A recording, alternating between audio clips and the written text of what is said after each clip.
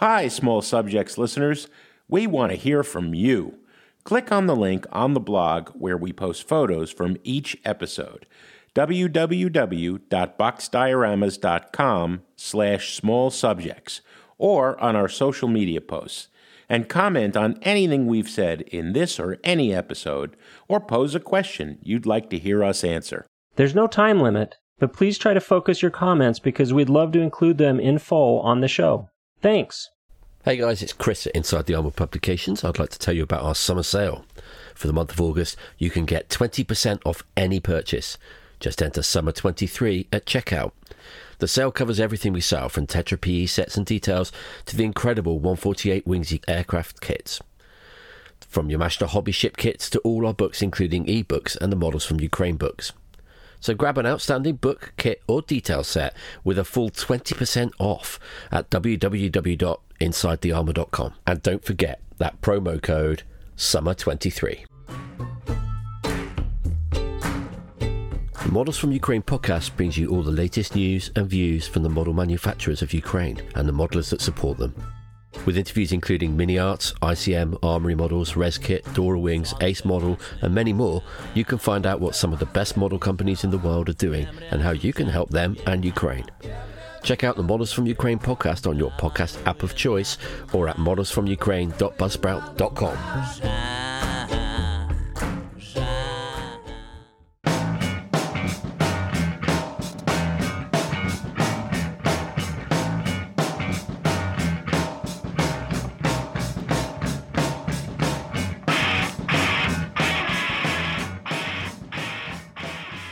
Welcome to Small Subjects, Big Ideas about Miniatures and Modeling.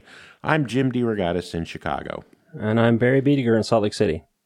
The fresh back from Texas Barry Biediger. I'm not sure if I would use the word fresh, but you're not looking too fresh on the Zoom. No. But you're not as bad off as your lovely wife Joan, who came back with COVID from what appears to have been a super spreader event in San Marcos. It looks like it was. Luckily, I'm glad that COVID has turned into a more mild type of illness, and we're all vaxxed up, and I think that's protected us quite a bit. But a lot of people got it. I saw that on the Facebooks. We are talking about the IPMS National Convention, which we'll share a few thoughts with later in this episode. But first off, Barry, we are super excited to talk to the great Dave Youngquist. This is episode 38. We have not talked to anyone from the retail side of this hobby. Yeah. And, it's something, obviously, you and I spend entirely too much money. Like most hobbyists do, right? Like most hobbyists, when we see retailers at the shows, you're blessed with a couple of incredible hobby shops there in Salt Lake City and its area. I've got a couple where at least I can get supplies, a gaming hobby shop and a railroad hobby shop. Nothing that has figures or kits I'd want. And then there's a thriving internet business. A little less thriving than it used to be. I have to give a shout out to one of the best retailers ever in our hobby, Chuck from Red Lancer. He died a couple of years ago. He was just fantastic. I am so glad that we have Dave Youngquist picking up some of the slack since Chuck's been gone with Last Cavalry, and Sabo is doing great stuff as well.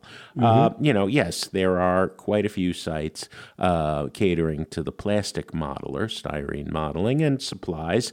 I've really liked the folks at Lionheart, who are fairly new, but they've been doing a good job. We saw them in person in Texas and bought some things from them. They're I know, great. And I saw them in person last year when I went to IPMS Nats with you in Omaha. But Dave, Dave is a hobbyist, and he's a fantastic painter, and he's always been very generous with his knowledge. In fact, he did some work, in the other style of connoisseur miniatures, painting, professionally for William Britton for quite a few years. as with Jim Rice over at Sabot, when they're selling you something, they've used it and tried it and can talk very knowledgeably about it. So let's dive into this chat with Dave, who we've had on our wish list for quite some time. All right. So we've been looking forward to talking to Dave Youngquist for quite some time. Dave, it's great to finally have you on the show live from Royal Oak, Michigan. Glad to be here. Thanks, guys. Hi, Dave. Hey, Barry. Let's start at the beginning, Dave. How you became interested. I was looking a little at your Facebook page. I gather it was through Toy Soldiers. How you became interested in this wacky hobby? Oh, no, way before that. Early 60s. I was born in 59, so I hit all the really cool stuff, you know. Mm-hmm. The release of all the Universal Monster movies, hot rod cars, beach culture. And I got into, my dad used to build model every now and then, so I enjoyed watching him. But I got big time into I was probably, second or third grade, started building all the monogram aircraft, 1/48 scale stuff. And then the Tom Daniels kits came out, the Red Baron and all that wonderful stuff. And that's how I really got into it. And I continued to build that type of stuff until, I don't know, it was probably 13 or 14. All right. And then how did your interest shift? Tamiya came out with a couple really great armor models, like the Tiger 1. That was probably 69 or 70. And I'd always been kind of a history buff, always collected militaria, even from the time I was really young. And then I started, doing that, and I enjoyed, doing little dioramas and, painting the figures, with testers and what have you. And, those little square bottles, yeah. Oh, yes. Yeah. And then not much after that, I discovered the drums, and that was it. I packed everything away until I was 30. 30. Wow. So from mid-teens to 30, you were a rock and roll animal. Roll drummer. From one of the greatest rock cities in America, Detroit. Absolutely. Yes. Yes, sir. Yeah. So were you gigging, like you're almost the right age? Were you gigging with like MC5, Stooges? No, I'm definitely too young for that. The Grandy Ballroom was long gone by the time I was, out gigging. So by then it was... Go ahead. You would have been like 11 or something. I think that's a little young for an MC5 show, Jim. All right. Okay. Yeah. 72, 70. Yeah. All right. That makes sense. Yeah. All those bands were long gone. Yeah. But the spirit lived on. That unique mix of Motown soul and punk rock aggression. Yep. Yes. Yeah. Well, rock and roll derailed me from modeling for a long time, too. The pursuit of sex, drugs, and rock and roll. Rock and roll was the only one I ever actually got into. But what brought you back, Dave? I got married, had a kid, and I didn't want to go out and gig anymore, really. And I couldn't. Yeah. I had too many responsibilities. And I stopped over to a buddy's house. Again, I was, 30, 31. And he was in his garage putzing around, and he was building a model. I went, oh, I love models. And I immediately, within a week, was at the local hobby store, because we still had a few, back around 90, and bought up a couple kits, bought a whole bunch of new paints and paint brushes, and I've been addicted ever since. I've been collecting images of your work from different shows and stuff on the net, and from my own files from MMSI.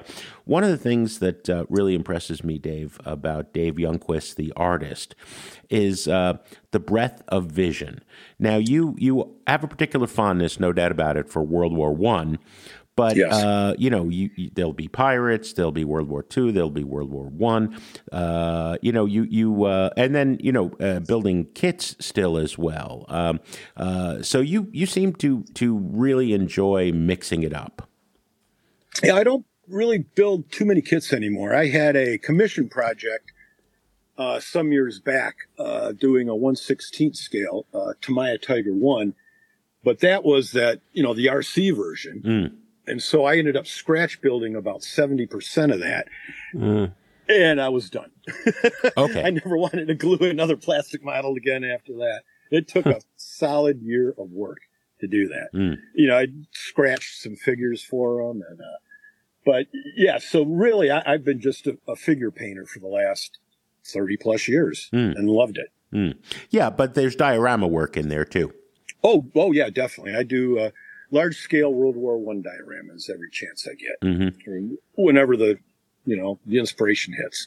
What is it about that period? I mean, I think so many of us of this rough age bracket, we remember Combat on TV or Rat Patrol and, right. The 4:30 movie on the networks, the war movies. So World War II seems natural, but World War I took some digging to get into that. Well, and like you, I mean, those were the TV shows that I watched, and it was really almost all World War II modeling for me until I went to Europe, France, northern France, with a couple friends, and I spent a couple days in Verdun. And it was life-changing. When, you pull out of the city and, mile or so in, you hit this forest of jack pine. And then it's just nothing but barbed wire, trenches, and shell holes to this day. And I was stunned. And I was fortunate to go back another year or two and tour more of it. But that's what did it for me. It's just the emotional smack of seeing that really pushed me towards, that style of modeling. I think our friend, our late friend Mike Cobb, had a similar experience. Yeah.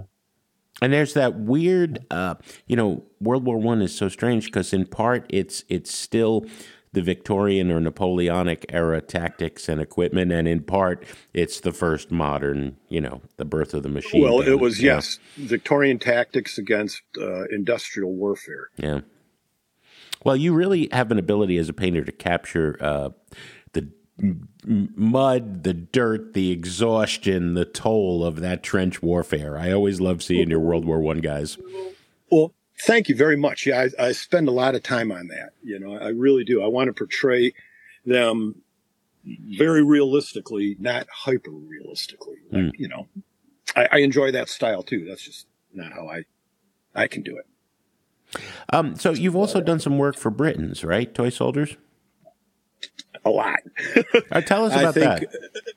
Yeah, sure. Well, I got Ken Olsen, who is, the president of Britons now. He and I had been good friends for quite some time. And he was doing work for Corgi. And they needed a painter. And I'd already been painting for years at this point. And they were doing this whole series of 1/48 scale stuff. So I did, 100 so paint masters. And then he was hired by Britons to do sculpting. Ken's a very good sculptor. And he literally brought me along as their master painter. And this is going back, 14 years maybe. And in that time, I believe, I lost count, but I think I painted 1,200, 1,500 paint masters for the company. Wow. Yeah. I don't do it too much anymore. It was just too much. I prefer larger scale now anyways. So this is W. Britton. The W. Britton company. The toy soldier company. Yeah. The American one, Yeah. And Ken is a great guy. It was British. It was a British company. Now it's based in Chillicothe, Ohio. Oh, okay. For some reason, I thought it was completely separate thing. No, Ken kind of took it over, was my understanding, when it was about to go under. Absolutely correct. Yeah. Gotcha. Absolutely correct. Okay.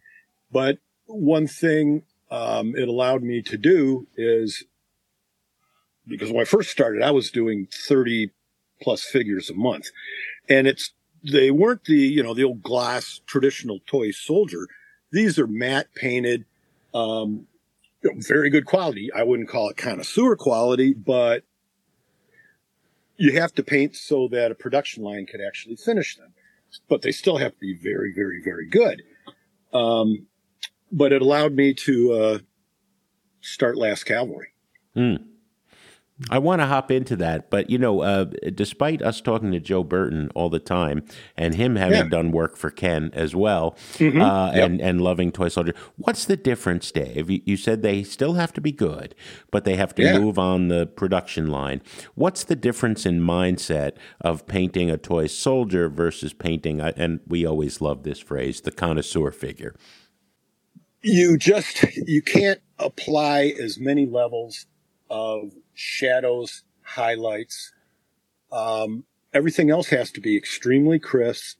But I'd say that'd be the big thing, is you just can't go into, let's say, 7 or 8 different layers on the jacket, or, 15 different types of tone on the face. You just have to keep it simple but extremely precise. And it improved my painting. I mean, when you're painting that much, you can't help but get better. Yeah, I can imagine. What are you working in these days, paint-wise, medium-wise? I'm still all acrylics. I started with Humbrels, influenced by Mr. Horan, but now I'm using all the acrylics everybody probably uses. Andrea, scale 75, AK3G, which is fairly new, but I like that very much, and occasionally Vallejo. But I mean, my desk looks like a grenade went off on it. There's bottles of paint everywhere. Yeah, mine too. Joe always makes fun of me, and Barry's is that way too. And then you have the added problem, Barry, of you and Joan swapping the little eyedropper bottles. Yeah, we have paint everywhere. Yeah.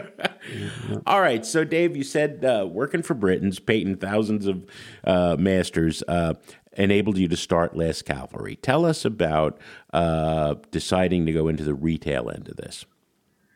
Sure. Well, I'd spent 20 years doing high-end audio project management and designing private home theaters for the rich and the damned. And after about 20 years of that, I was completely burnt out. I love the work. I love the designs I came up with and my team. I mean, really beautiful, elaborate theaters. But the clientele just wore me down. This is like those rich people in Grosse Pointe. Yeah, or in the further out suburbs. Now, Grosse Pointe's mostly old money. They wouldn't have room for these things that I was designing. So it was new construction, 15, 20,000 square foot mansions. Yeah. Boy, that Detroit area, I love Detroit. I love the spirit of Detroit and the old city. It's so great to see downtown coming back. But that weird geography of rings, Eminem famously made the movie 13 Mile, right? It's all defined on how many miles from downtown 8 you mile. are. 8 mile, 13 right. mile, right? And then you get these mansions of that. First, the old money from the car industry when it was, ruled the world. And now, it's a segregated, weird place in concentric circles. So I can understand how rich people would begin to bum you out. Yeah. and we're talking super rich. We're not talking, whatever. Yeah. So I pretty much hit the wall. And then 2008 happened when everything crashed. And that made it pretty easy because I was out of business at that point. Everything that's the last thing, who's going to spend, $500,000 on a movie theater when you just lost all your money in the market. Right. So I said, well, gee, I got to do something here. And I've been painting for Britons. I've been figure painting almost every day. And I said, you know what? Fortunately, I saved a lot of my money. I've been banking it. And so I said, you know what? I want to do something I love for the rest of my life. And I'm going to start a company. I knew a bit about it. I want to do an online-only company.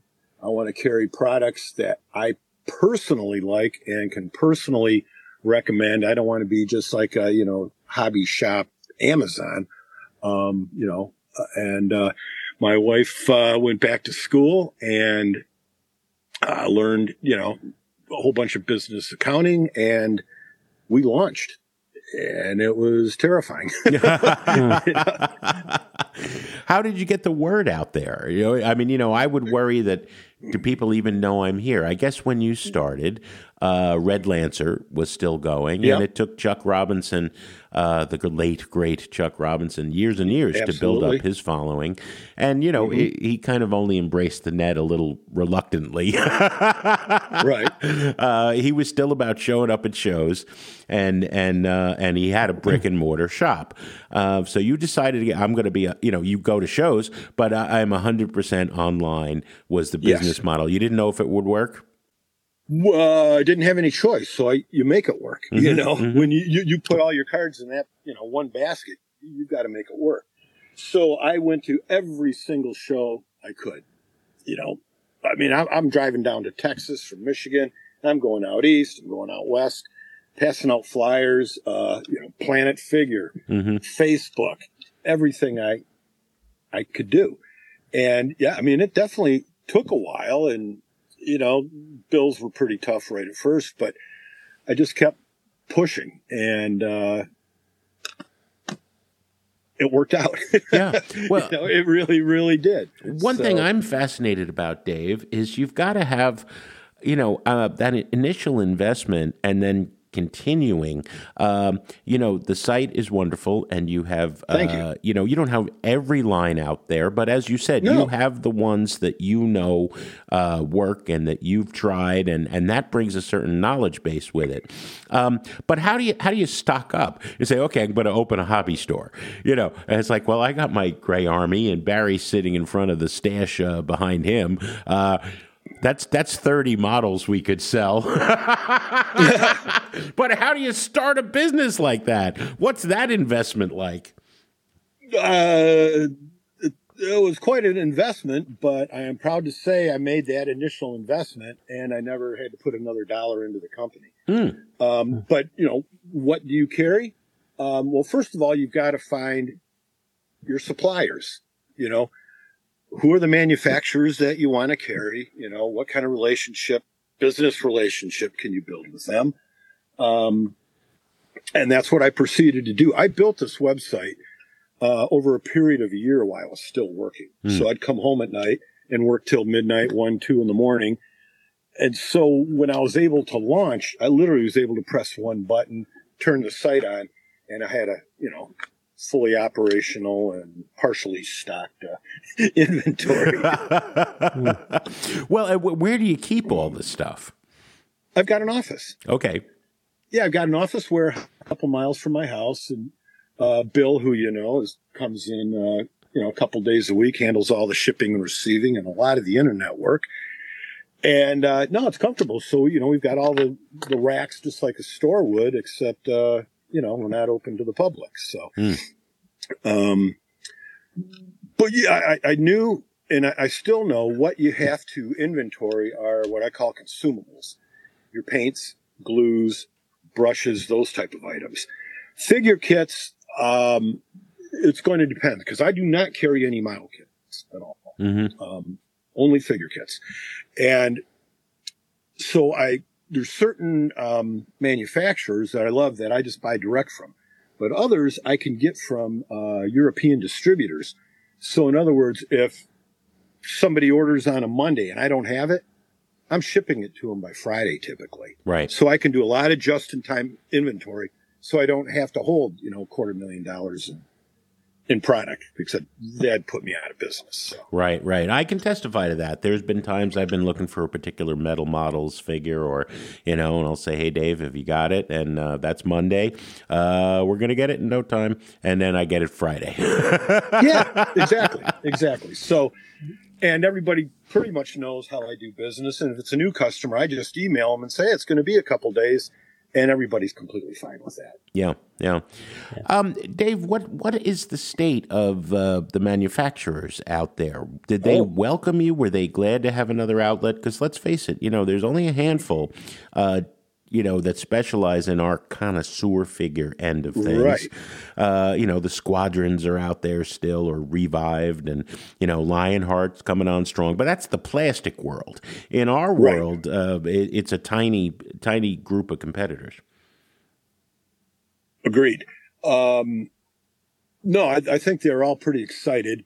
A lot of them had known me just from, social media, or I've been published a couple times. So I was able to say, here, I'm a legitimate person, with a legitimate passion for everything. So yeah, that, getting on board with that with them was very, very easy. And I pay all my bills up front, which makes, everybody really happy, so they're paid immediately. And I've always run the business that way. Mm-hmm.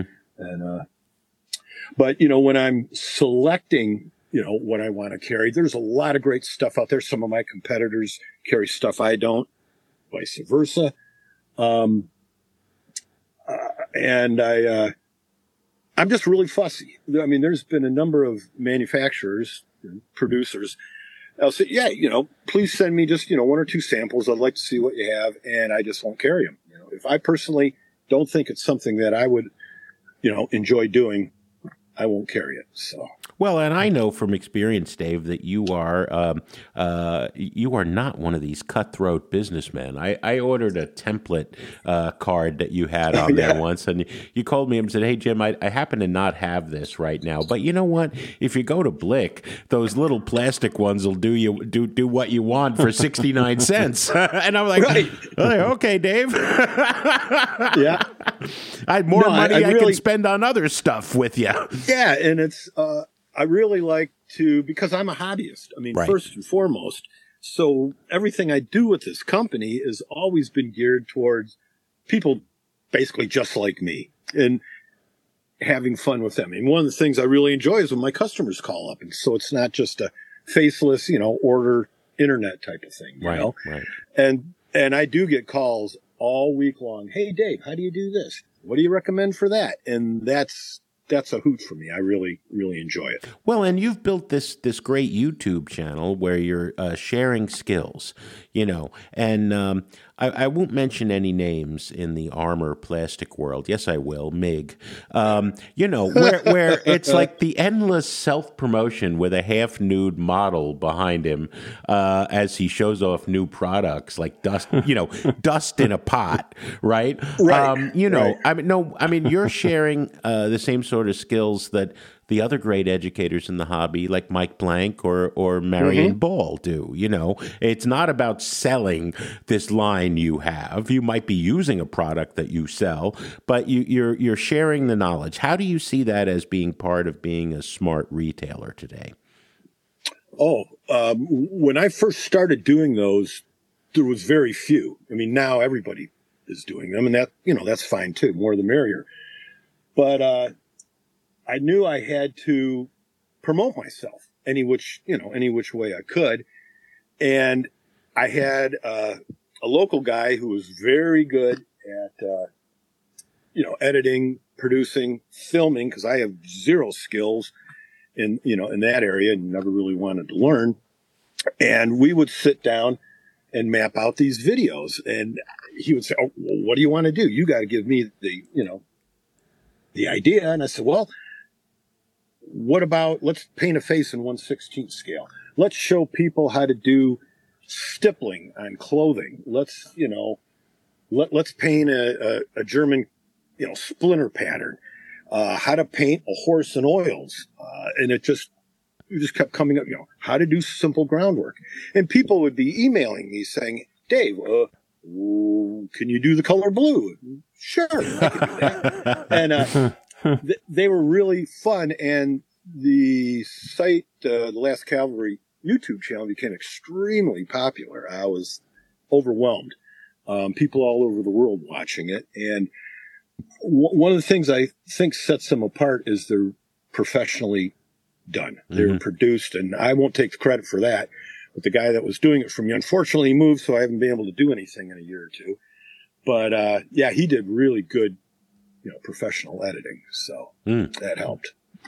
So do you see other online companies like Sabat, which launched after Last Cavalry. I'm pretty sure. Yep. Sabo. Is that how we say it? Sabo. I've always said Sabat because I am an idiot. Sabo.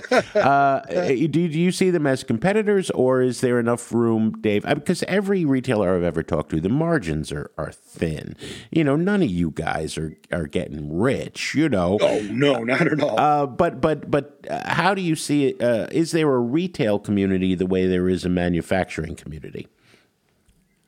I wouldn't so much say a community, but there's definitely room for, someone other than just Last Cavalry. Last Cavalry couldn't support the hobby properly. I can't carry everything, and that's why they carry a lot of stuff I don't. And like I said, vice versa, so we're able to, really cover everybody. And so, no, I think it's beneficial for the hobby because I do shows they don't do.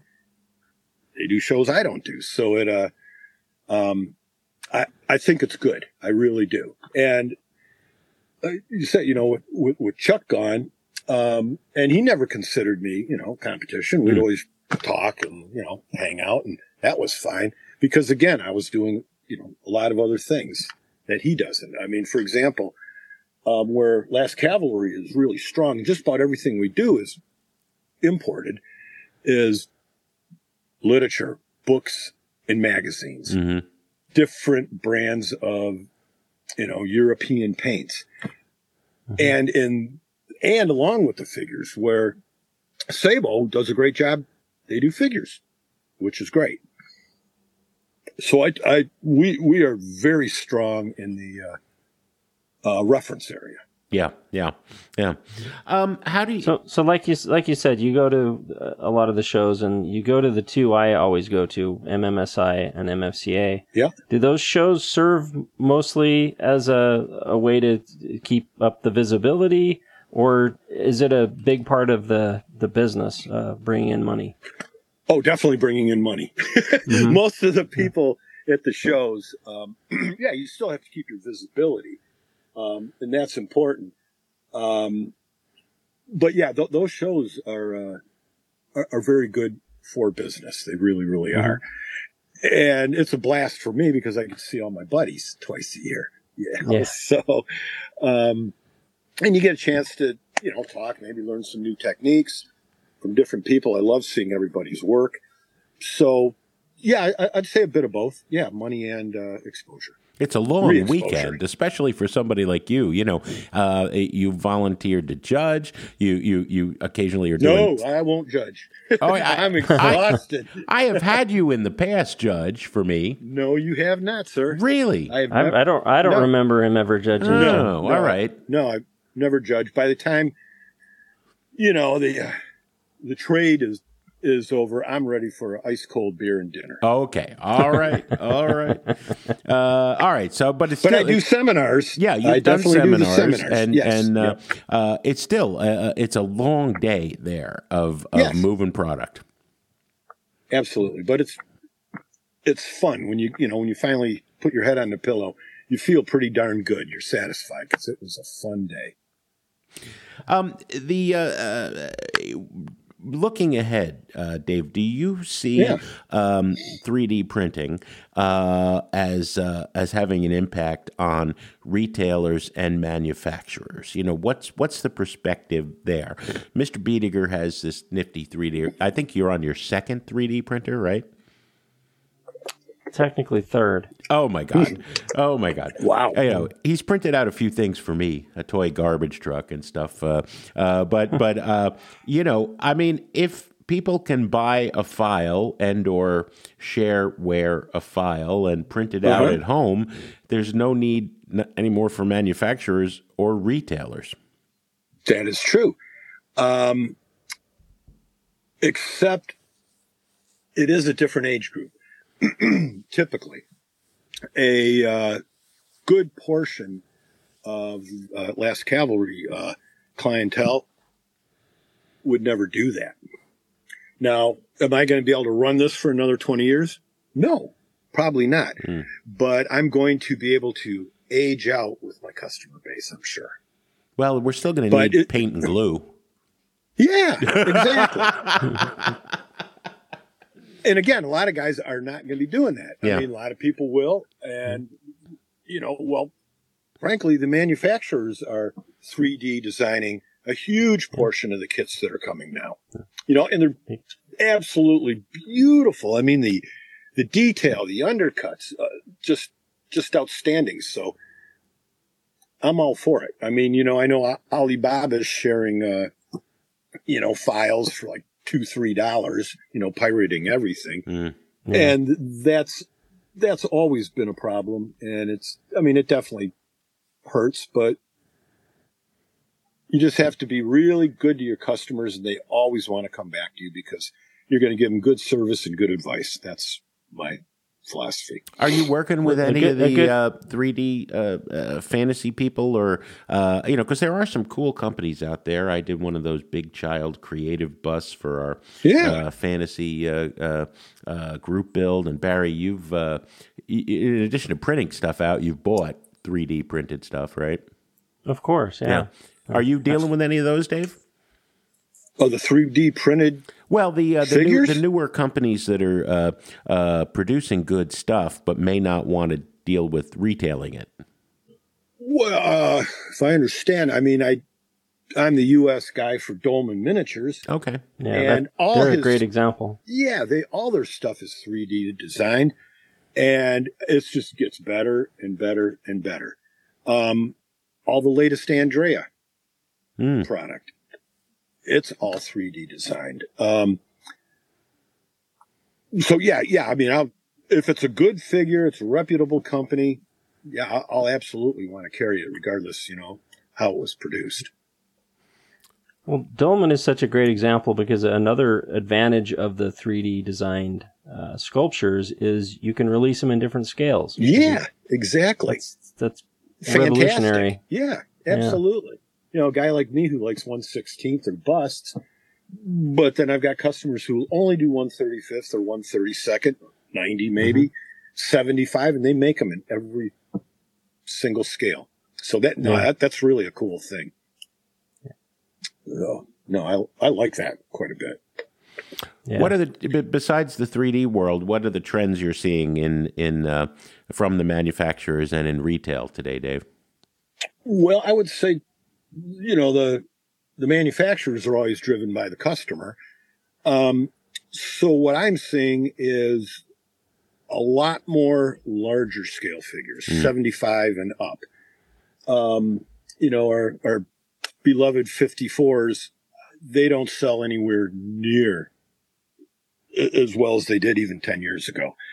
And I really think that is due to the old aging eyes of a lot of the painters. I really think and that's what they told me too. Say, oh, I love that figure. I can't see it anymore, even with my, Optivisor. So I think that's definitely, I mean, sure, we're seeing a ton more fantasy, it's good. No rules, It's not like you have to paint anything a certain color. You just do what you want. So that's fun, but I'd still say the bulk of my sales are still all historical. I think other companies, other competitors are doing more with the fantasy, and, God bless them. That's great.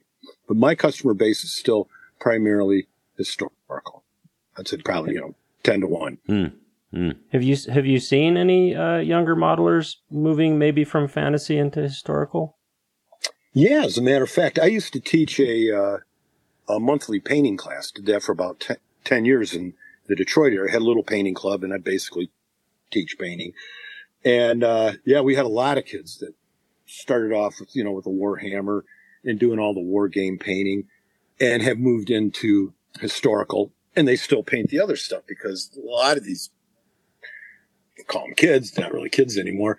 They still love their wargaming, so they're doing both. And I see that with younger customers that I do have will buy, say, Young Miniatures, RAF pilot bust.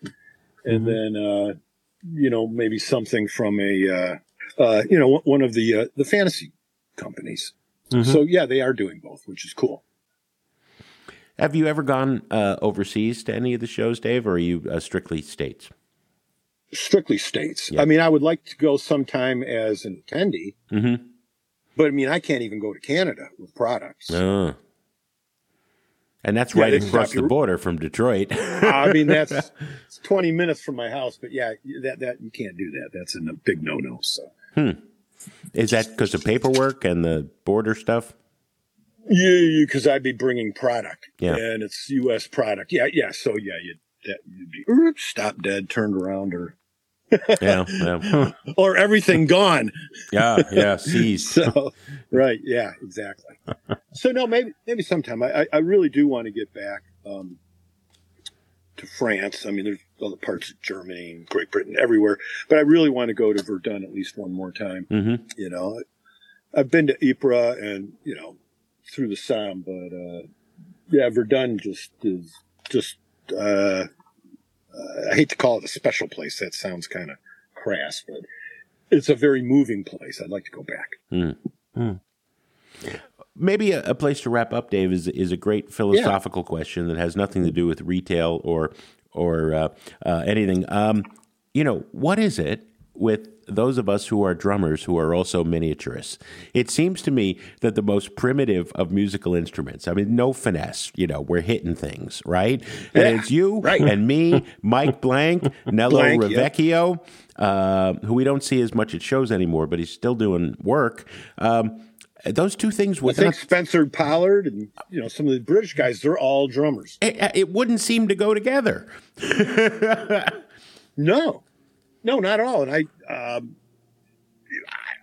I don't know, but it is cool. And I love playing. I love playing really fast, real punky. Yep. I mean, I can do the nice slow ballads. And, when I last, record I cut some years ago, yeah, it was mostly kind of slow 3/4 time, Irish flavored stuff. But one thing you didn't ask about, which I'm going to throw in there real quick, where did the name Last Cavalry come from? Oh, yeah. It was my 1980s country punk band. All right. Okay. And when, the band finally folded, we had an incredibly great run in Detroit. I just kept the name. And when I decided to start a company, I said, well, that kind of ties in, sort of, kind of. And so, yeah, I don't have an answer why so many drummers love to do what we do. Yeah, I do have to say one thing, though. Most drummers who paint miniatures seem to live a lot longer than drummers in general, at least rock drummers. Ringo is I think you're right. Ringo's 78, man. Yeah, well, that's an example. Yeah, a good example. And Charlie was 80 when he died. Charlie Watts. Yeah. You know what I'm saying. Yeah. Come on. I guess the spontaneous combustion thing, Right. I don't know. You've got a couple of years on. I know it was a Spinal Tap joke, Barry. Right. No one else is going to get that on this podcast listenership. Maybe Gary Baker, and that's about it. Yeah. Right? I don't care. You've got a couple of years on me, Dave. I'm born in '64. We haven't slowed down. Vortis played Punk Rock Tacos on Friday night, and there was 100. It was an all ages show, which is rare in Chicago. It was like 100 16-year-old mohawked punks slam dancing to cool. us. Fun. And once, as always, we did 18 songs, 26 minutes. Beautiful. Yeah, haven't slowed down. Fantastic. But then I'm not as good a painter as you, so maybe that would be the key. I don't know. Pshaw. No, it's true. That's why I put things in boxes. I can hide stuff with the light. Well, it's always a pleasure seeing you at shows. It's always a pleasure seeing you collect those gold medals, too, You're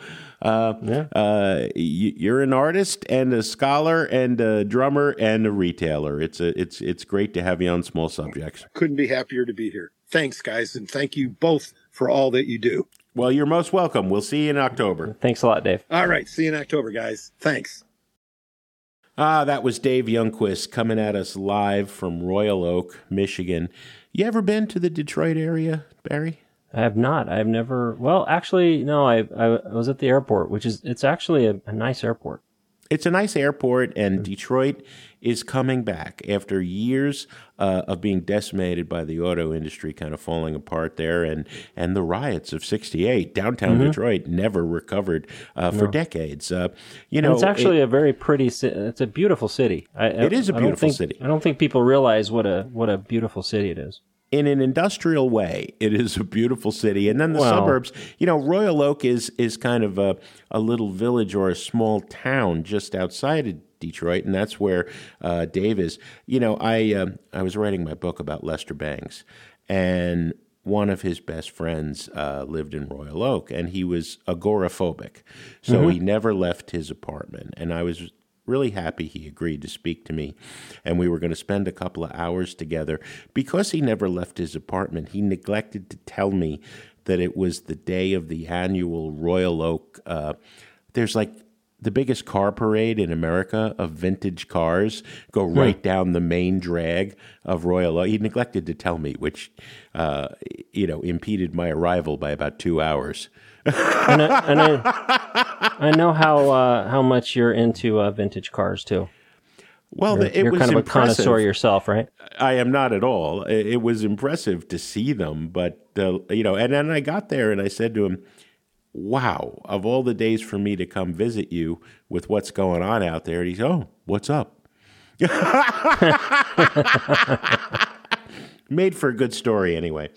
So thank you, Dave Youngquist, and we'd be spending money with you even if you hadn't agreed to talk to us, because your service is fantastic. And he's a great guy, and he's a great businessman, and he's one of those old-style hobby shop owners who really cares about what he's doing. And I just wish he had, like even if he just opened the doors one day a month, I would like to go and see this stuff in person, Yeah.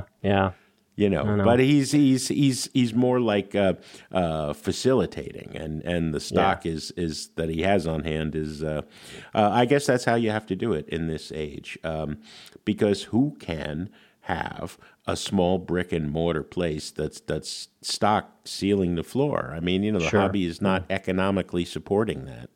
Yeah, right. Yeah, and as we've mentioned before, he is one of those guys that you call up and ask a question, and he'll say, "Oh, I actually have some of this. It's not on my site," and or "Have you tried this?" And he's not only all about selling, the latest and greatest. He'll talk to you about what you might want to, alternatives or whatever. That was an absolutely true anecdote I mentioned to him, where he talked me out of buying something on his site. Yep. But then I just took that money and spent it on other stuff, All right. So the other topic. Just let me just mention one thing. While we were at Nats in Texas, we got this message on Facebook that one of our local hobby shops is closing down. It's actually a satellite of the one that you went to with me, MRS in Sandy, Utah. I don't know if you remember that on our way back from southern Utah, but I think I've been to 3 with you out there. Which I'm amazed that there's and there's a couple I haven't been to. Well, this one was 10 minutes from my house, so it was a nice, on a Friday afternoon to go out there. But they were co-located with Kit Links. I don't know if you're familiar with them, a mail order business. Yeah. But they're closing that down and just consolidating it back to their shop that's about a half-hour drive away from me, or 15, 20-minute drive. So you're going to have to drive longer. Yeah, but, that happens. Weren't you from Provo originally, or no? Oh, boy. Yeah, that's like somebody asking you if you're from Pennsylvania. I'm from New Jersey. I know. I'm just. Oh, I'm sorry. That's the closest I could be. I grew up in the town right next to Provo. Okay, I thought I remembered that. And we went and had ice cream there or something. Yeah, you pronounce the town's name as Orman. It's actually Orem, Utah. Orem. Yeah. Orem. I'm just asking because that guy was in the news yesterday that the FBI shot. Yep. Yeah, I did, and I didn't. I was meaning to text you and say they must be closing in on you. But, oh my God. Or some bad joke like that. But and I didn't know him. I did not know him. Okay, thank goodness. Was not an IPMS member. All right, so let me ask you. I don't know if I go that far. He might be. We both went to the IPMS, International Plastic Modeling Society, National Convention last year in Omaha. And I vowed I was done with this. We did a wonderful interview with John Bonanni afterwards. I know those Italian names can kind of throw you off. Well, I get these brain farts about I get the wrong pronunciation stuck in my head. I'm just joking. I thought that was kind of funny. I said it right this time. Yeah, I know. You did say it right. I was there. Johnny B, as he's known in the hobby. And he... I've never heard that one. It's JB, right? JB. Okay. Which is the name of the governor of Illinois. That's why, J.B. Pritzker.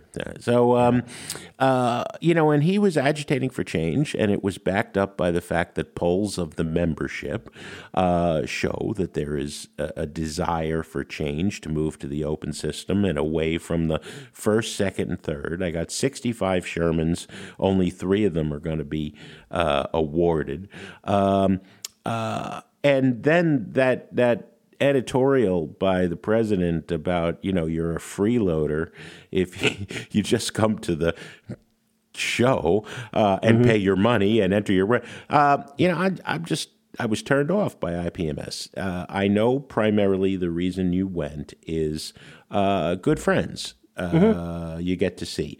But so... And models, yeah. Why did you want to go to Texas in the middle of July? Well, for one thing, I've never really been to Texas other than the Houston airport. And I like to cross states off, like on my map. I keep a map of the states I've been to. Well, I went to South by Southwest, the big music festival, for 22 marches in a row. And Austin is a wonder. But Austin's not really Texas. It's a little oasis. Right. But, I mean, I don't know. There are nice places everywhere, right? There are nice places everywhere, yes. Except for a couple places, but I won't mention which states I'm talking about. But I wanted to go see a bunch of great models, great vendor area, and hang out with friends. All right. Okay. It was fun. And also, I kind of feel like you were cheating on me because you didn't even try to talk me into going. Well, when you're saying I will never go again, nope. And I even said, "Are you interested in going?" I know I said that, and you weren't like, I don't know. You said in no uncertain terms, absolutely no way, nope. No. So, well, yeah, but I could have been talked into it. Oh man, now you tell me that. Okay. Well, but no, to tell you the truth, I feel tremendous guilt always, given how wonderful the people in the Atlanta club are, that I've never been to the Atlanta show. It always conflicts with my spring semester.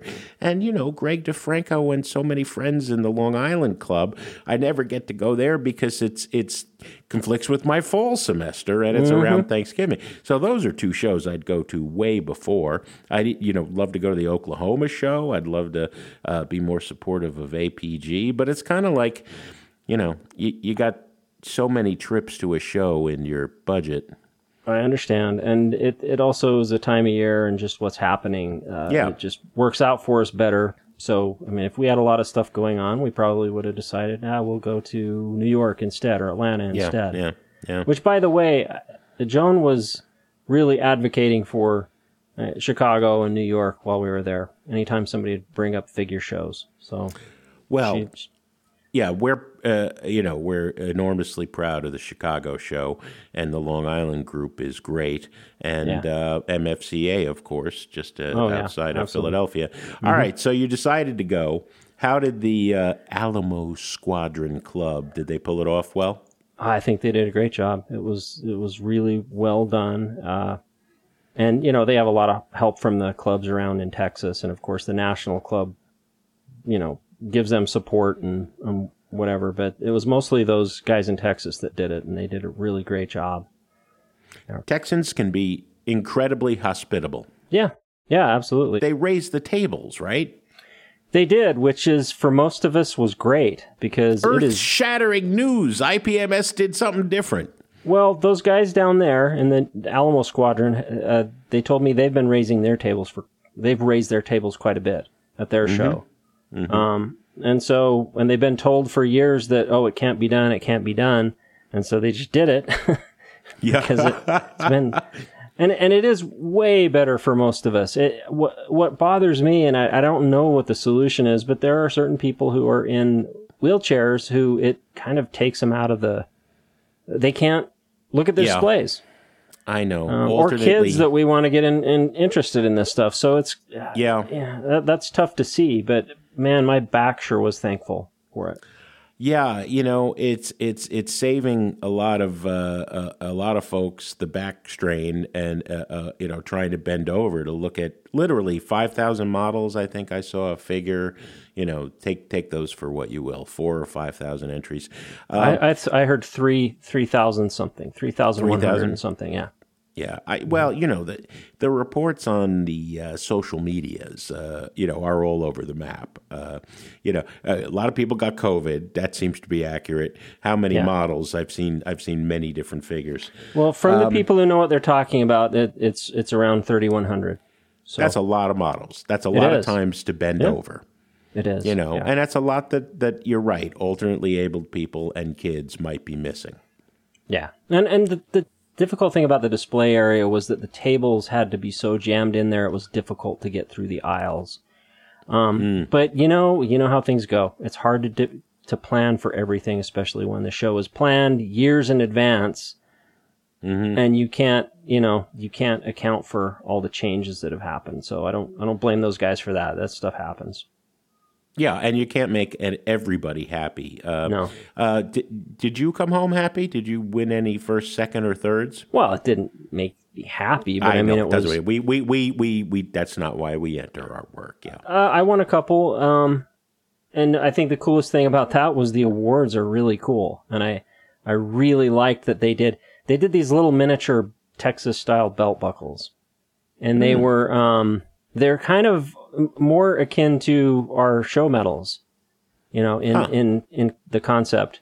And I just like to see local things, like a local spin on things, rather than just another, no offense to the people who do this kind of award, but, just another trophy shop award you can get anywhere. But when it's something local and it has some local meaning, I think it's just cooler. So it's an actual functioning belt buckle? No. It's more like just a metal that is the shape of a belt buckle. Oh, I meant to bring it in and show it to you, but I forgot. Well, everybody but me is listening without Zoom, so. But we'll show a picture. Oh, there you go. We'll put a picture on the blog. So and Joan did well too. She placed in her category. Please report, enumerate.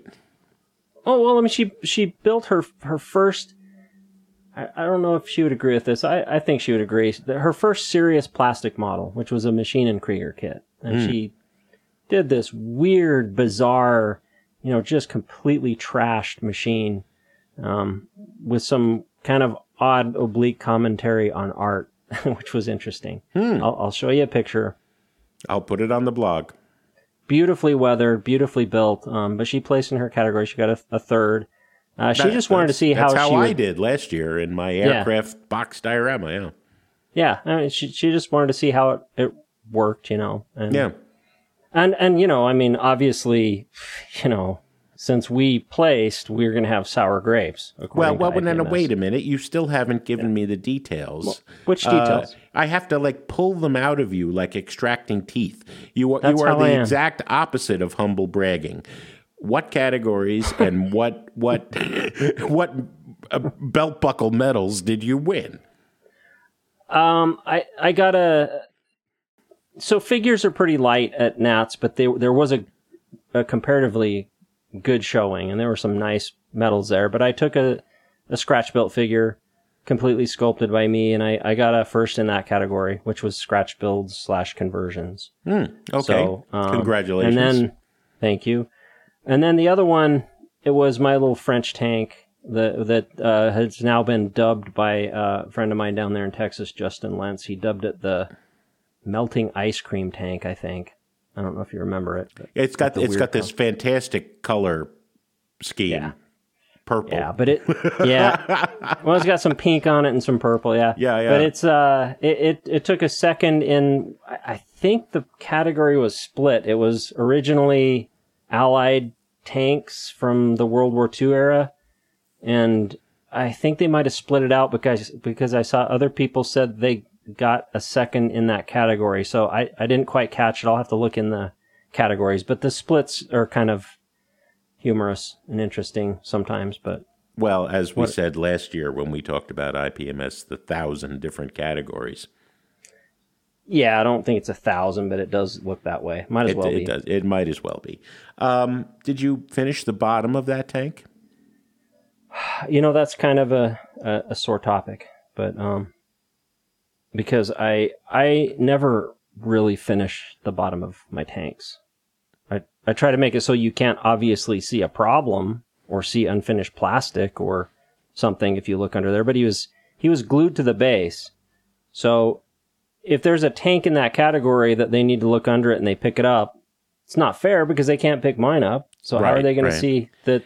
I don't know. Context for our listeners. Last year, you and I laughed about the picture of a gentleman, we don't know if he was a judge or a spectator, shining a pen light into my box diorama of the Lancaster on a bombing run. I don't know, to check for seams, to see how I suspended it in the air. Who the heck knows, right? This year, there was a viral contretemps, if you will, of a judge, confirmed judge, picking up a 1/35 scale tank, shining his flashlight on the underside to examine the finish of the bottom of a tank. So a couple of sins there. I mean, what the heck are you doing inspecting the bottom of a tank when some are mounted on bases and even others are freestanding, but you can't look at all the bottoms of all the tanks? And number two, what are you doing handling and holding precariously above your head with a flashlight on the bottom? What are you doing picking up models? With your, and to paraphrase others, with your bare Cheeto-y fingers. And you said Jones saw somebody doing that with a figure as well.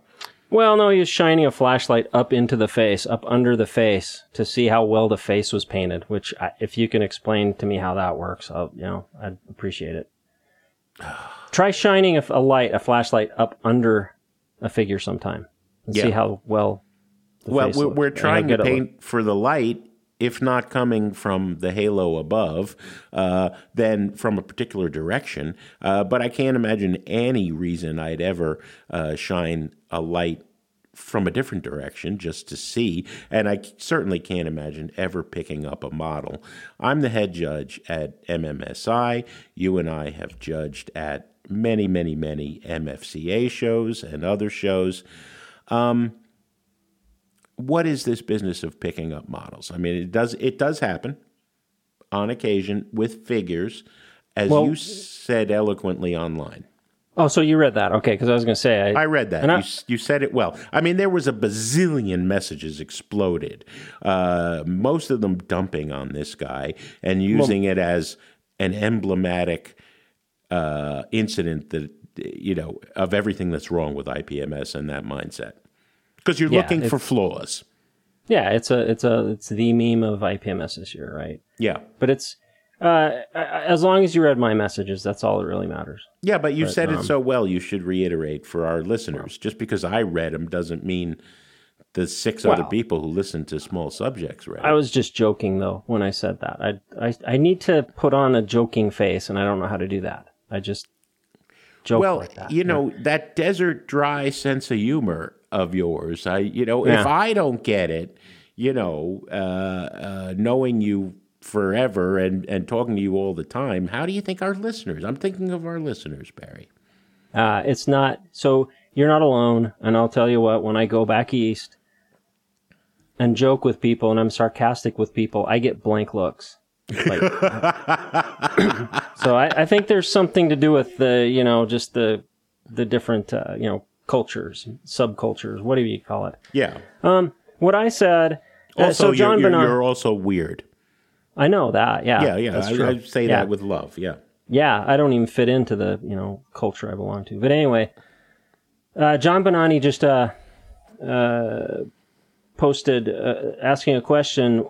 if you are in other shows, if you're involved with other shows, and he listed the European shows, what is their view on picking up models? And since he mentioned World Expo, I just said, I assume you also mean different perspectives from the U.S. too. And I just said, in figure shows, we almost always have them on bases that you can easily pick up. And it is common during judging, and I don't know what your experience is, but it's common during judging to have to pick it up or and look at it. I avoid it whenever I can. Yeah.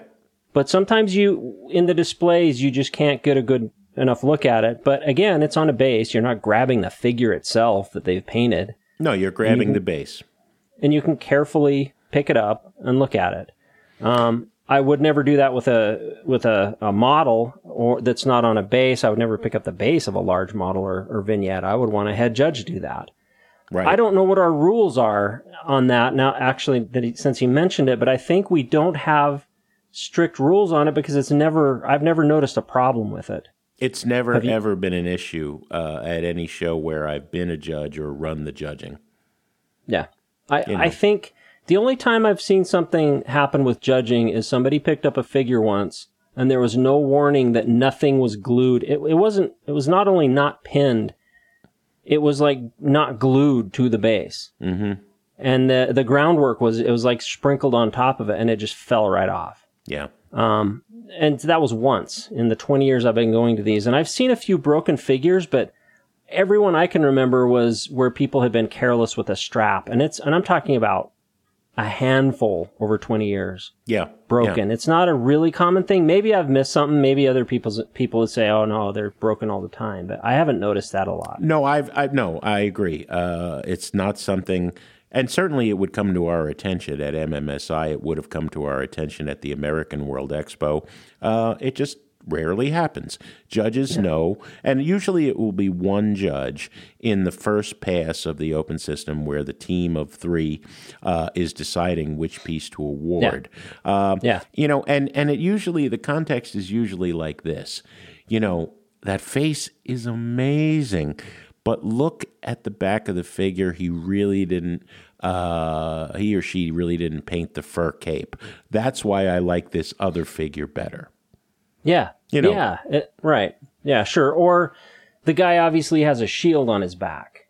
Right. And he's a medieval figure. It'd be nice to see how he painted the symbol on the shield. Oh, yeah. I mean, it could be a fantastic face, fantastic front, and then this incredible, elaborate, hand-painted shield in the back, and so you're picking it up to appreciate 360. I've almost never seen our ordnance judges at MFCA or at MMSI pick up, a plane, a tank, a car, anything on a base. It's on the base. Yeah, and even if it's off the base, what I've seen people do, and I'm not saying it never happens, but tell me what you think. I've seen ordnance judges take like a piece of paper or something and move it, scoot it around so they can get a better look at it or something. Yeah. Carefully move it around, right? Yeah. I have never seen anybody say, we need to see how well they painted the bottom of a tank and pick it up and look at it. Never. No, that's just absurd. And it's a really odd point of view to me. 65 Shermans in the 135th, U.S. World War II category, right? And it comes down to, I've got to find flaws somewhere to begin to narrow it down to 3 that are going to get honored. And so I'm going to look at the bottom. Yeah. Well, I mean, that is such a wrong mindset. And then the IPMS guys say, well, you all with the open system, it's everybody gets a trophy. No, everybody's work is assessed on the level of the hobby today, and everybody comes away with some feedback. Have you seen any of those people that say, right, and have you seen, I responded to a couple of those guys. I don't know if you noticed that. I did. I was following this from a distance. So but they never respond when you say, why do you think it's a participation trophy? Because, I know those words and I can just throw them out there. Right. Oh, but you expect me to explain what I'm talking about? Nope, can't do that because I don't know what the hell I'm talking about. That's what it comes down to. They have no idea what they're talking about when they say that. It's an anti-art mindset. It's an anti-craft mindset, too. Right. Well, this first, second, and third idea that there can only be 3 winners, right? As opposed to there is so much good work, and some of it's gold and some of it's bronze, some of it's silver and some of it's a certificate. The only reason we're talking about it again, largely to an audience of people who embrace the open system. We're preaching to the choir, that's for sure. We're preaching to the choir, but why does it matter? Because I'd like to go to IPMS and not grumble the whole time.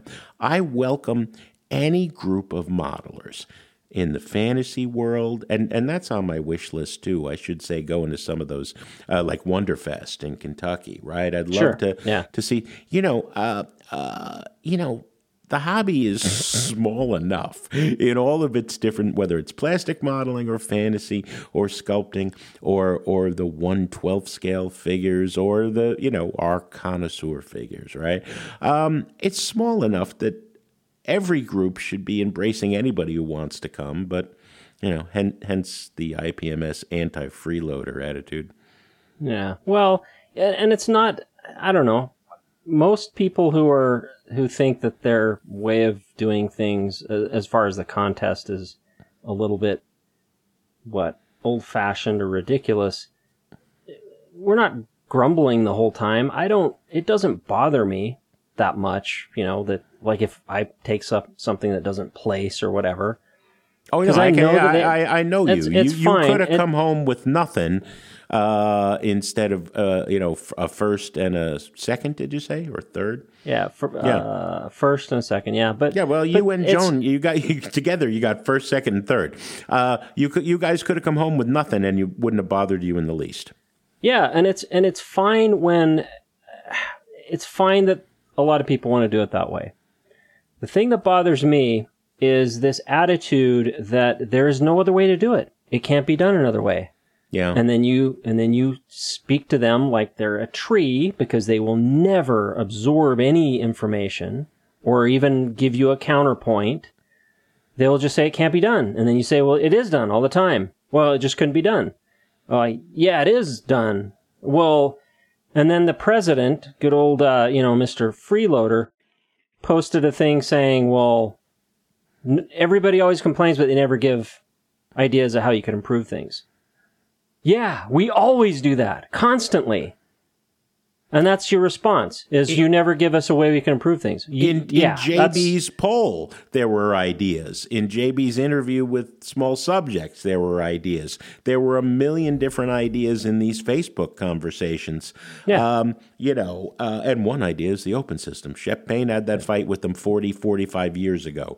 Right. Why is it worth fighting? Brad James, president of the MFCA, said, why are you even thinking about IPMS? Because, again, we need people in all aspects of the hobby to be growing this hobby and embracing people into it. Yeah, I agree. I totally agree. Well, good riddance to IPMS, except for I want to hear who you got to hang out with. Who did this caricature where I look like Grandpa and you're my 12-year-old grandson? I don't know why he thought that I was your 12-year-old grandson. But it's in the podcast seminar. Bob Baer, who runs it, asked one of his friends. He's a broadcaster, and he has a friend who does cartoons. And he gave him some information, kind of gave him some pointers what he'd like to see in them, and he had him draw a caricature of all the podcasts that were there. And he was doing it live as the thing was happening. He was not doing it live. He did it for him for this thing, but as he went through each podcast and told a little bit about them, the image would come up, and he would, that one got a big laugh, and especially with you holding the box that says Shep.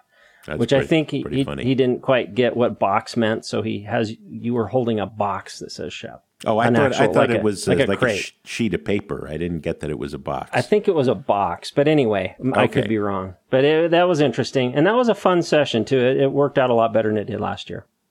Yeah, last year was not thrilling. Yeah, but you were good. You were good last year. No. I was very uncomfortable. I was kind of snarky and a jerk this year, and I think I come across that way, but I'm just joking with people. I hope they know that. So, but anyway. All right. Not to the audience who was asking sincere question. I wasn't a jerk. Yeah. So who else did you get to see? Well, we hung out with our good friends Travis and Chessie. Travis was on the show. He's the gentleman who has a PhD in chemistry. And, I love that episode. Yeah. I would have liked to have seen him. Yeah, they are great people. We really enjoyed that. We got to stand in the Texas sun, which we were expressly warned not to do this, but we went to a famous barbecue place down there called Burnt Bean. It's in Seguin, is that the name of the town?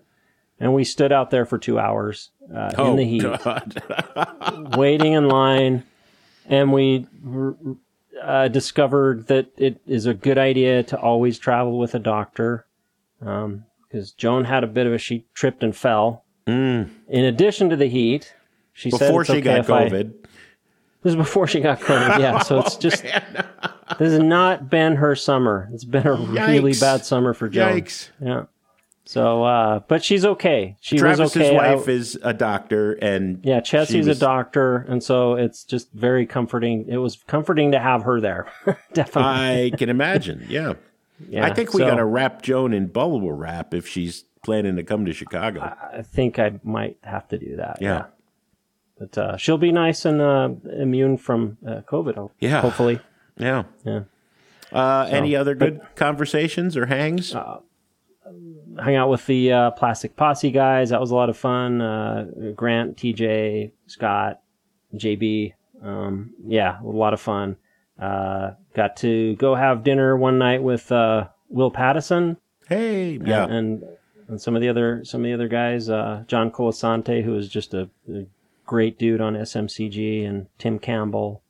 John Everett, who is a character, you would love him. He does dinosaurs. But yeah, it was a blast. The show was a lot of fun, and I don't regret going.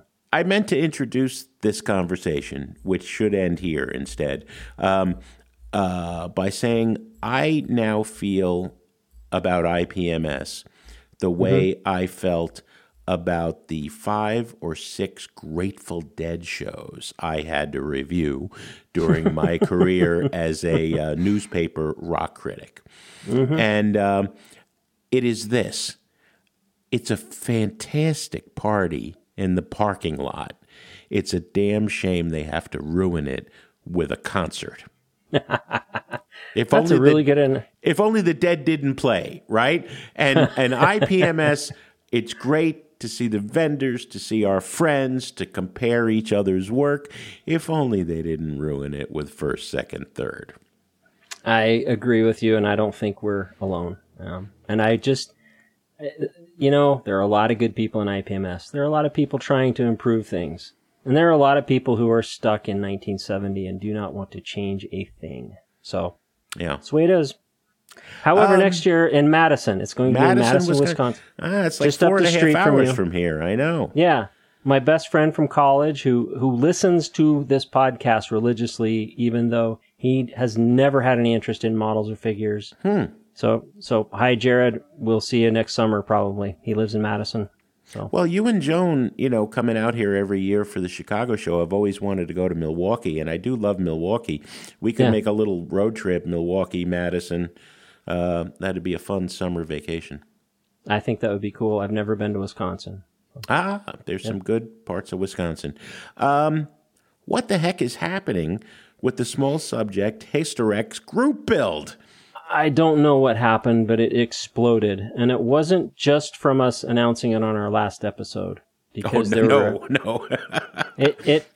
A few people trickled in after the first week after the episode aired. But then about a week later, all of a sudden, it's just blown up. And there's over 600 members now, I think, or around 600.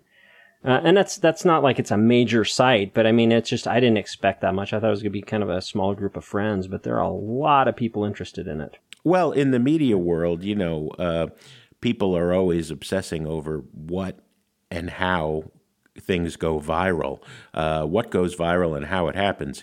I didn't expect us, I got to say, though, it's a little disappointing. It's not disappointing to see so many Hysterex enthusiasts. You and I were gushing with endless optimism about our love of that white plastic when we talked about it in the last episode. Here's what's disappointing. I don't think, like Greg DeFranco and Ivo Preda and some of the fantastic modelers that have joined the group and are sharing their, I don't think they understand we're trying to build now together a Hysterex piece to bring to one of the next shows we go to, because a lot of people are sharing. There's two kinds of sharing. People are sharing pieces they did 30, 40, 20 years ago, which I great to see. I love seeing them. And people are sharing all sorts of articles from the super detailed how to build horse harnessing for the bridle to general Hysterex features. All of this is great, but I want more people to be building. I already did my 2-figure vignette. I took out the white plastic. I did I put it together. It's already done. Wow, I have a different view of it than you on this. That's because you haven't done anything. Right, true. But I see it as all part of the same thing. In fact, I considered changing the name of the group to just the Small Subjects Hysterex group, because it's kind of not. It's not as much of a group build anymore. And I understand where you're coming from, but I feel like all those posts inspire people to want to work on it. So I don't see how it hurts anything. I think it's great. No. I don't think it hurts anything. I think we have a great outpouring of fandom and love for Hysterex, which I applaud. There's my applause. I just also would, I'd kill to see Greg DeFranco sit down and do a Hysterex piece today.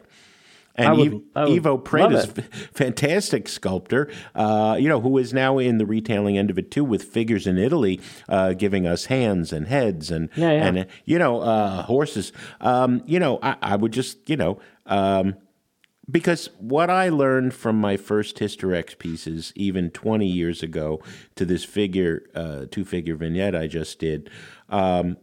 I think it's a million times better than I was, and it could still be a million times better than it is.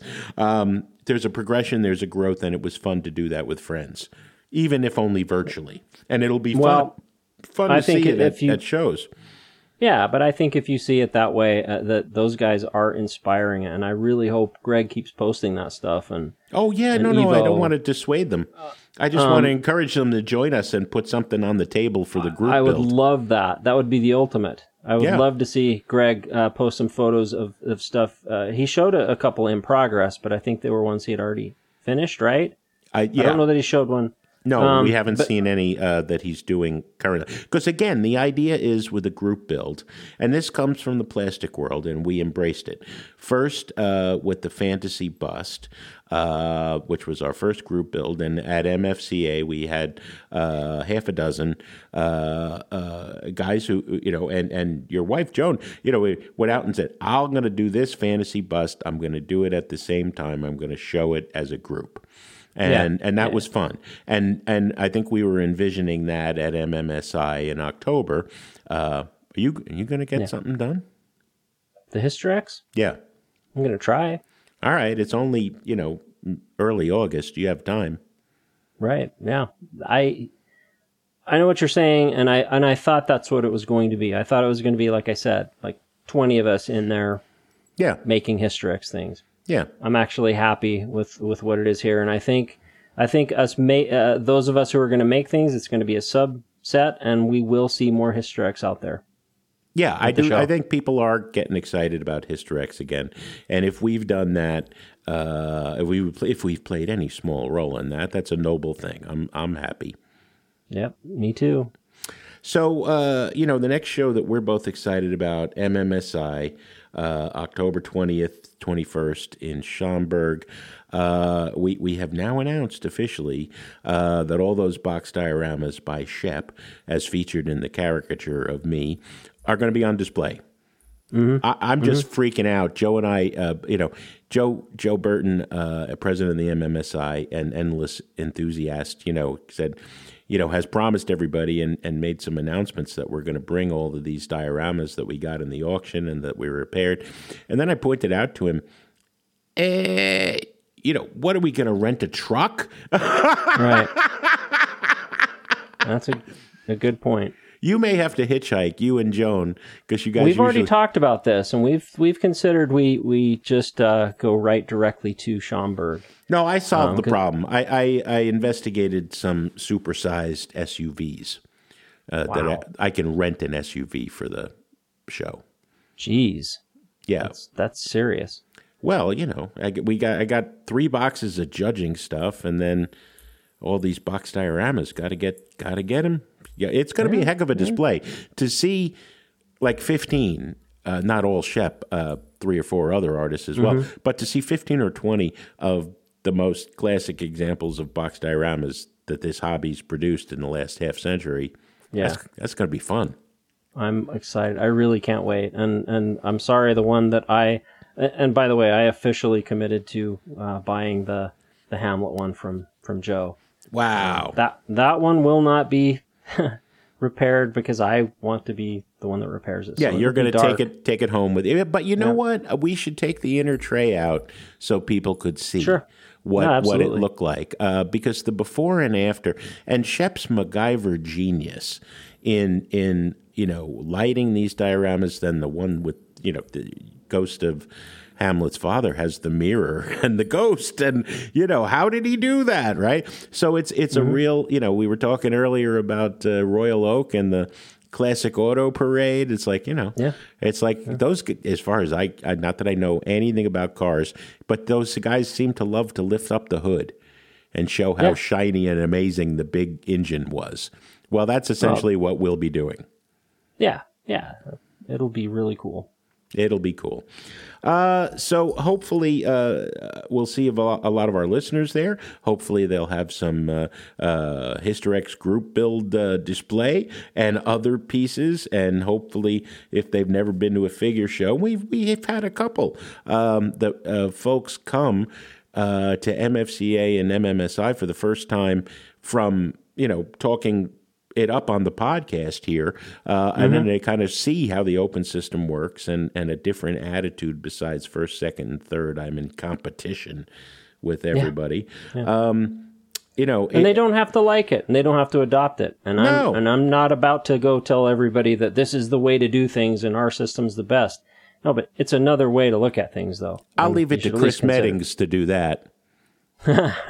He's been on fire on Facebook, just saying, "You idiots! There's a better way to do this, and this is the way." I wouldn't say that. You put your New Jersey spin on it, but he doesn't go around calling people names. All right. I was paraphrasing. I'm not direct quoting. I know you were doing a New Jersey paraphrase. Well, right? But his exasperation at people who will not consider another way to do it has been amusing, to say the least. It has been. Yeah. And that's the last time we'll talk about IPMS in this next year, I swear. We got better... Except for we plan to have Maren Van Gils on.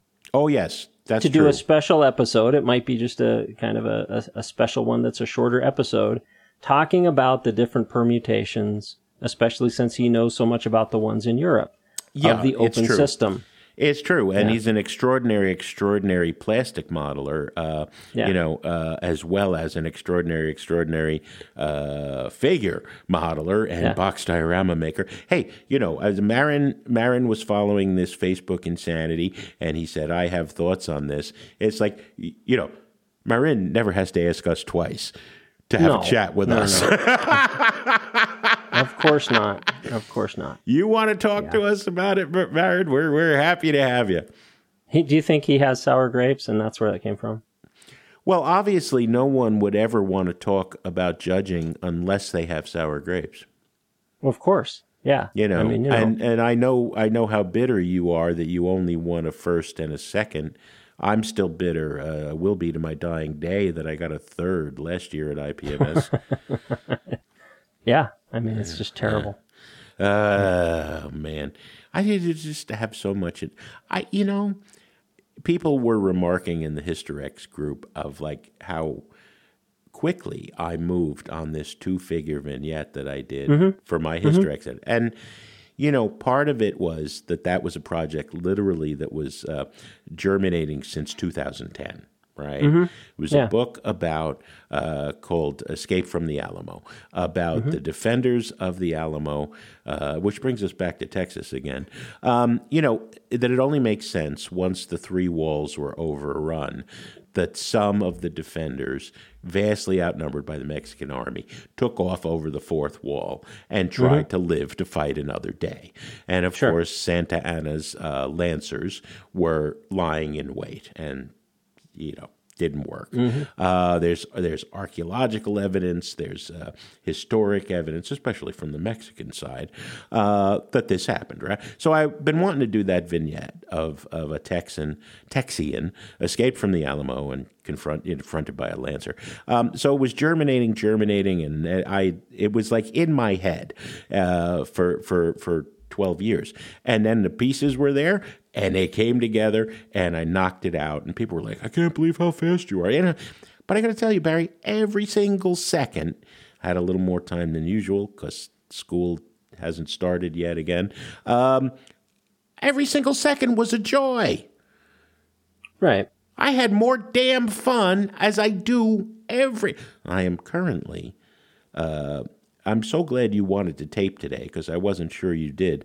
I am even the things that are crazy making are a joy. I am trying to paint a 1/24th scale chess set, and I am trying to shade the pawns, shade and highlight the pawns. Right? Do you need to? The one that I've successfully pulled it off on after 3 attempts looks so much better than the single cut. Yeah, I need to. Okay. All right. Yeah. Did you, as long as you painted the bottom of the pawns?